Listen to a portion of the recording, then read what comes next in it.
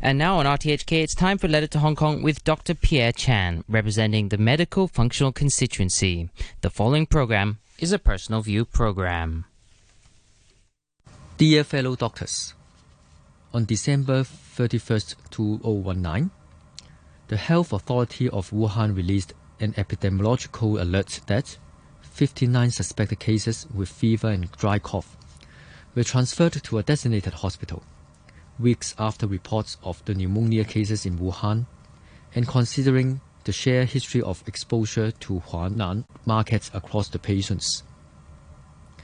The World Health Organization, WHO, was also informed of a cluster of pneumonia cases of unknown cause detected in Wuhan City, Hubei province of China, on the same day. Although the market was shut down the following day, the number of confirmed cases continued surging on the mainland. China reported 830 confirmed cases with 25 deaths on January 33, 2020. According to China's National Health Commission, all fatalities were in Hubei province. Further cases had emerged in 23 provinces, 4 municipalities, Hong Kong, Macau, and 6 other countries. Wuhan and 3 neighboring cities in central China went into lockdown to contain the spread of a deadly novel coronavirus on January 23rd, a day before the WHO was due to meet to decide whether to announce a global emergency. COVID-19 patients showed rather mild symptoms at the onset, which might lead to delayed diagnosis and isolation. In Hong Kong, we expected that asymptomatic infected people would get through border screening undetected and increase the risk of transmission to close contacts. Experts advise the government to take drastic measures to reduce the chance of the epidemic spreading. Rationality does not always prevail, though. Our frontline colleagues were furious about the chronic shortage of surgical masks and personal protective equipment that exacerbated the battle against the COVID-19 outbreak. Others were afraid of catching the virus when working in overcrowded wards that would end up infecting their families and the community.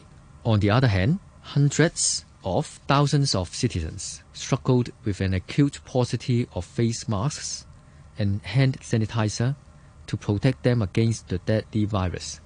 Memories of SARS in 2003 are still fresh on people's minds. The outbreak infected 1,755 people in Hong Kong and killed 299. The government has been strongly criticized for its belated responses. Chief Executive Carrie Lam invoked the Prevention and Control of Disease Ordinance to impose compulsory quarantine on those arriving from China, where the epidemic continued to surge to 28,018 patients with 563 deaths as of February 5th. 138 more than 2 days ago, 2 fatalities had been recorded outside the mainland, in Hong Kong and the Philippines.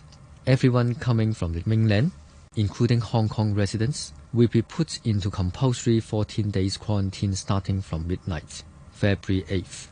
The United States, Australia, Singapore, the Philippines, and a growing number of countries were denying entry to foreigners traveling from China to limit the spread on the same day.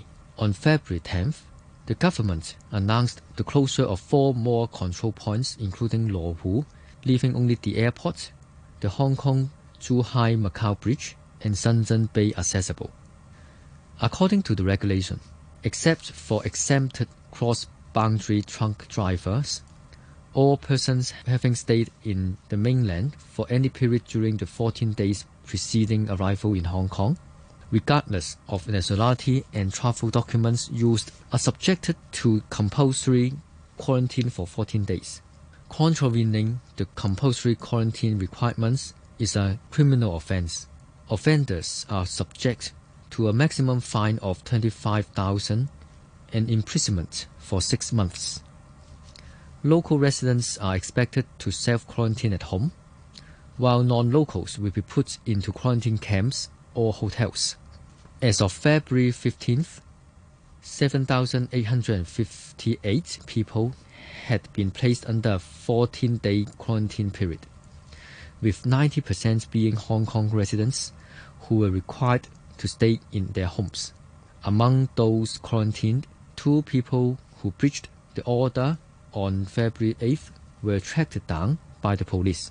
The 2, both revealed to be elderly people, were found 4 days later.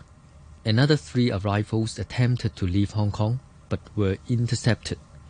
While there are random checks and phone calls to see if those under quarantine are staying put, this cannot entirely remove the risk, with the arrangements greatly reliant on people's self-discipline.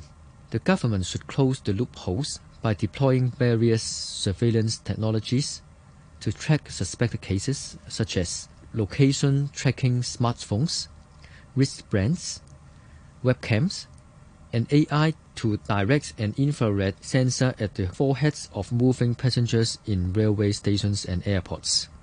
On February 18th, the Hong Kong government arranged chartered flights to take the residents under quarantine on board the Diamond Princess cruise ship back to Hong Kong after they were permitted to disembark and land. The persons concerned would be arranged to stay at a quarantine center, Chun Yang Estate, for 14 days upon their arrival in Hong Kong. At present, nearly 3,000 Hong Kong people are still stranded in major infected zones, including Wuhan and Princess Diamond cruise ship. The 4 quarantine centers in the city provide a total of about 150 places, but the occupancy rate is higher than 90% now. In the past weeks, hundreds protested against a government plan to turn Chun Yang Estate into quarantine camps and having epidemic clinics in 18 districts.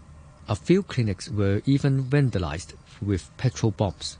The anxiety of residents is completely understandable, but these violent acts would seriously undermine the healthcare system to contain coronavirus outbreaks. The designated quarantine centers are to help quickly identify COVID-19 patients and keep the close contacts of infected people isolated from the community, reducing the risks of cross-infection. The city is in desperate need in a heavy dose of hope, confidence to restore peace. The government should provide adequate public consultation and explain its measures unequivocally. The hospital authority has revealed that its current stock of masks and protective gear could only last for around a month, far short of the usual practice of maintaining stocks for 3 months at all times. In the long run, the government must enrich and integrate resources to tackle communicable disease outbreaks and improve collaboration of relevant stakeholders for better infection control. Finally, I would like to thank our frontline colleagues for their dedication in fighting this uphill battle.